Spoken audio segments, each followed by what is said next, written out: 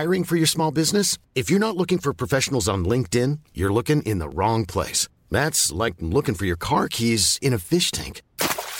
LinkedIn helps you hire professionals you can't find anywhere else, even those who aren't actively searching for a new job but might be open to the perfect role. In a given month, over 70% of LinkedIn users don't even visit other leading job sites. So start looking in the right place. With LinkedIn, you can hire professionals like a professional. Post your free job on linkedin.com/spoken today.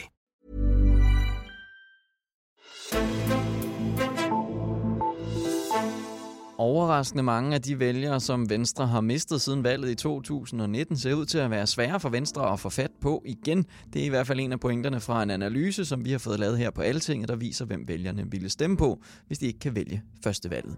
Og analysen viser altså, at færre har Venstre som andet valg end forventet, og det er overraskende ifølge en professor i statskundskab, og det dykker vi ned i dagens udsendelse. Vi ser også på nogle af de andre partier og bliver lidt klogere på, hvilken retning deres vælgere hælder til. Mit navn er Henrik Axel Bugter. Du lytter til Altinget Azure. Og det gør jeg med dig, Emma Kverin Holst. Velkommen til. Mange tak. Du er redaktør for vores Christiansborg nichemedie, der jo dækker dansk politik generelt i dybden, og så kaster du dig også over de her tal i ny og næ. Og senest så har du altså skrevet en artikel om netop det, som jeg nævnte i introen, vælgernes andet valg, som Opinion har lavet for os her på Altinget og Danmarks Radio, og som du har talt med professor og valgforsker Kasper Møller Hansen om. Hvis vi til at begynde med at kigge lidt overordnet på det, så viser det altså, at der er 11,7% af vælgerne, der har Venstre som andet valg. Hvorfor er det så overraskende? Det er overraskende, fordi Venstre har jo mistet langt flere vælgere end det. Altså siden folketingsvalget er opbakningen til Venstre faldet med sådan omkring 12-13 procentpoint, alt efter hvilke målinger man kigger på. Og det indikerer jo i hvert fald, at der er nogle af de her vælgere, som Venstre har mistet, der ikke lige er uden for den anden side af døren og overvejer at vende tilbage igen. Fordi de simpelthen ikke siger, at de har Venstre som, hvad kan man sige, deres anden prioritet længere.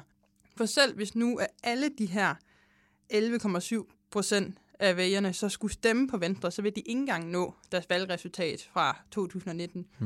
Og når det er så sagt, så er det ret usandsynligt, at alle de her 11,7 skulle stemme på Venstre, fordi det er jo nogen, som har sagt, at de overvejer at stemme på et andet parti, og hvis de ikke kunne stemme på det parti, så overvejer de Venstre.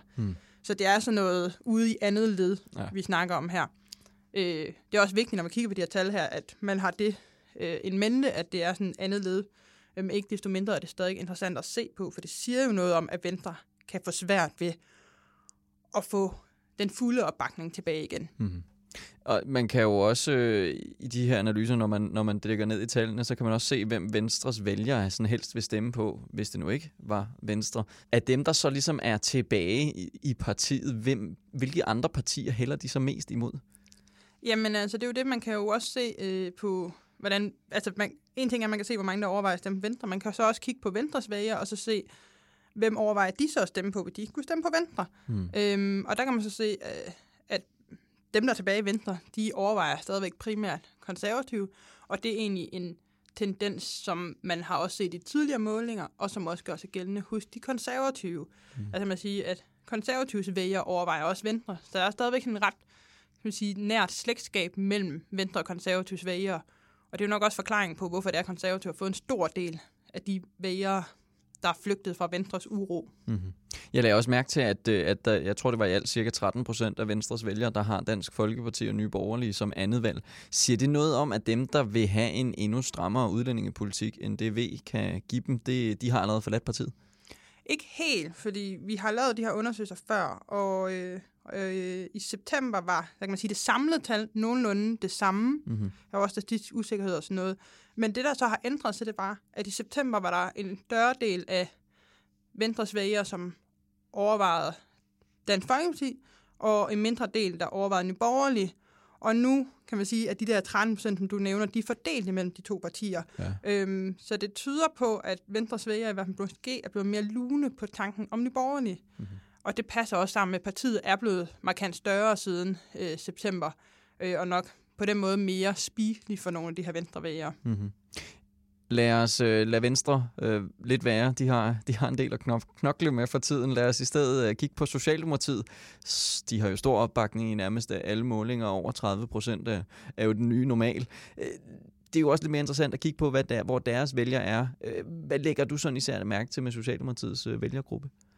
Jamen, altså, en af de ting, som jeg lægger mærke til, det er, at Socialdemokratiet har et mindre vælgerpotentiale, end for eksempel Venstre har. Og SF er dem, der har det største vælgerpotentiale, altså hvor der er flest vælgere, der overvejer at stemme på SF. Og det indikerer i hvert fald, at Socialdemokratiet er måske ved at nå max for, hvor stor en opbakning de kan få. Og nu nævnte jeg jo lige SF, og det er faktisk også interessant i forhold til Socialdemokratiet, fordi ser man på, hvem Socialdemokratiets vælgere overvejer at stemme på, hvis de ikke kunne stemme på Socialdemokratiet, så er det faktisk SF, der er topscorer. Så det kan jo være, at den her store opbakning til Socialdemokratiet på et tidspunkt kan blive spist en lille bitte smule af SF, alt efter hvordan SF de spiller deres kort i forsøget på at appellere til de socialdemokratiske vælgere. Men som jeg lige husker det, så er der også en relativt stor ved-ikke-andel af Socialdemokratiets vælgere. Altså, de ved simpelthen ikke, hvem de skulle vælge ellers, hvis det nu ikke var Socialdemokratiet. Det er vist den højeste af alle partierne. Der er selvfølgelig nogen, der svarer ved ikke, fordi de simpelthen ikke ved, hvem de ellers skulle stemme på. Men det kan vel også vise, at hvis man ligesom er rød og går ind for Socialdemokratiets politik, som eksempelvis er en stram udlændingepolitik, så er der ikke rigtig så mange andre steder at gå hen. Ja, der er jo ikke nogen tvivl om, at Socialdemokratiet har haft succes med at få solgt det socialdemokratiske projekt i sådan en overvisende grad, at vælgerne ikke rigtig kan se nogle andre alternativer end det socialdemokratiske svar. Det er jo også derfor, at de står så godt i meningsmålingerne. Altså, de er mega populære. Derudover, så tror jeg også, det er et udtryk for, at de bare har nogle enormt loyale vælgere. Socialdemokratiet er dem, der har, hvis man skal tolke de her tal, ved ikke som at udtryk for loyalitet, så er de dem, der har de mest loyale vælgere. Altså, der er næsten 40% af deres vælgere, der ikke kunne forestille sig andre alternativer. Men det er også noget, man ser hos hvad kan man sige, de traditionelle magtpartier, altså radikale, konservative, Venstre, de har sådan omkring hver fjerde vælger, som heller ikke kan se nogle alternativer. Og så, kan man sige, det tidligere stort parti, Dansk Folkeparti, de har også der cirka en fjerdedel hvad kan man sige, loyale vælgere. Det er jo også nogle vælgere, som har stemt på de her partier ved flere valg, og igennem mange år og sådan noget, så er der bare en tendens til, at jo flere gange du har stemt på et parti, så gør du det igen. Og så kan du ikke rigtig se andre veje at gå hen. Vi har jo også tidligere talt efter sådan en lignende undersøgelse af radikales vælgere er meget orienteret mod venstrefløjen, så det står jo i kontrast til, at partiet ligesom har været et meget midtersøgende parti. Hvad kan man som parti bruge sådan nogle her målinger til, når man skal ud og planlægge sin politik osv.? Jamen, nu nævner du selv radikale, og man kan sige, radikale kan i hvert fald bruge det som en form for rettesnor til, at altså, hvor meget skal man hælde til højre eller venstre i forhold til at beholde sine vælgere, altså sådan, man får en idé om, hvad der måske kunne skræmme vælgerne væk.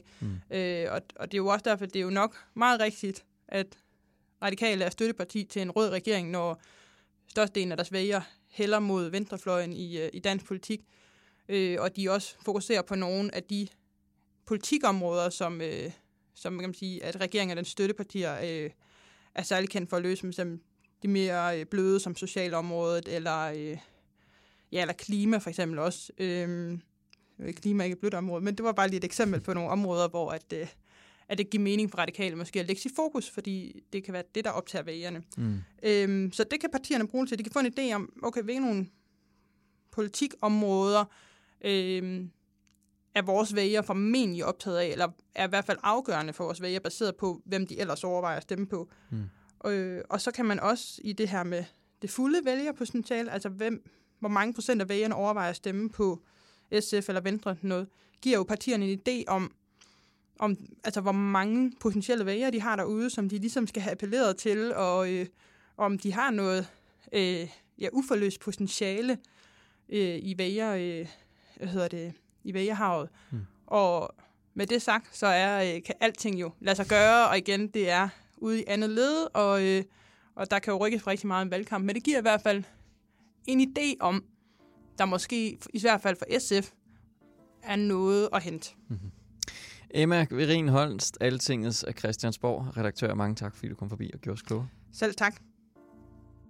Og tak til dig, der lyttede med til den her udsendelse. Husk på, at du kan få meget mere politik inde på altinget.dk, både dansk og europæisk. Mit navn er Henrik Axel Bugter, og vi lyttes ved.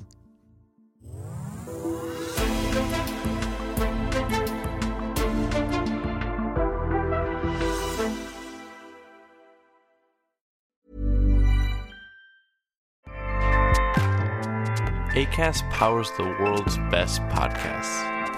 Here's a show that we recommend.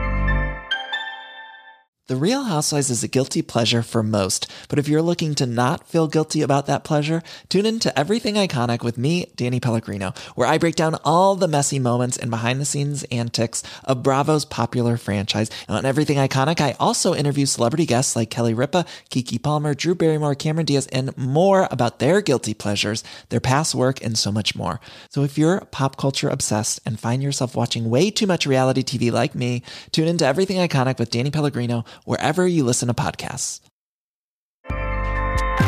Acast helps creators launch, grow, and monetize their podcasts everywhere. Acast.com.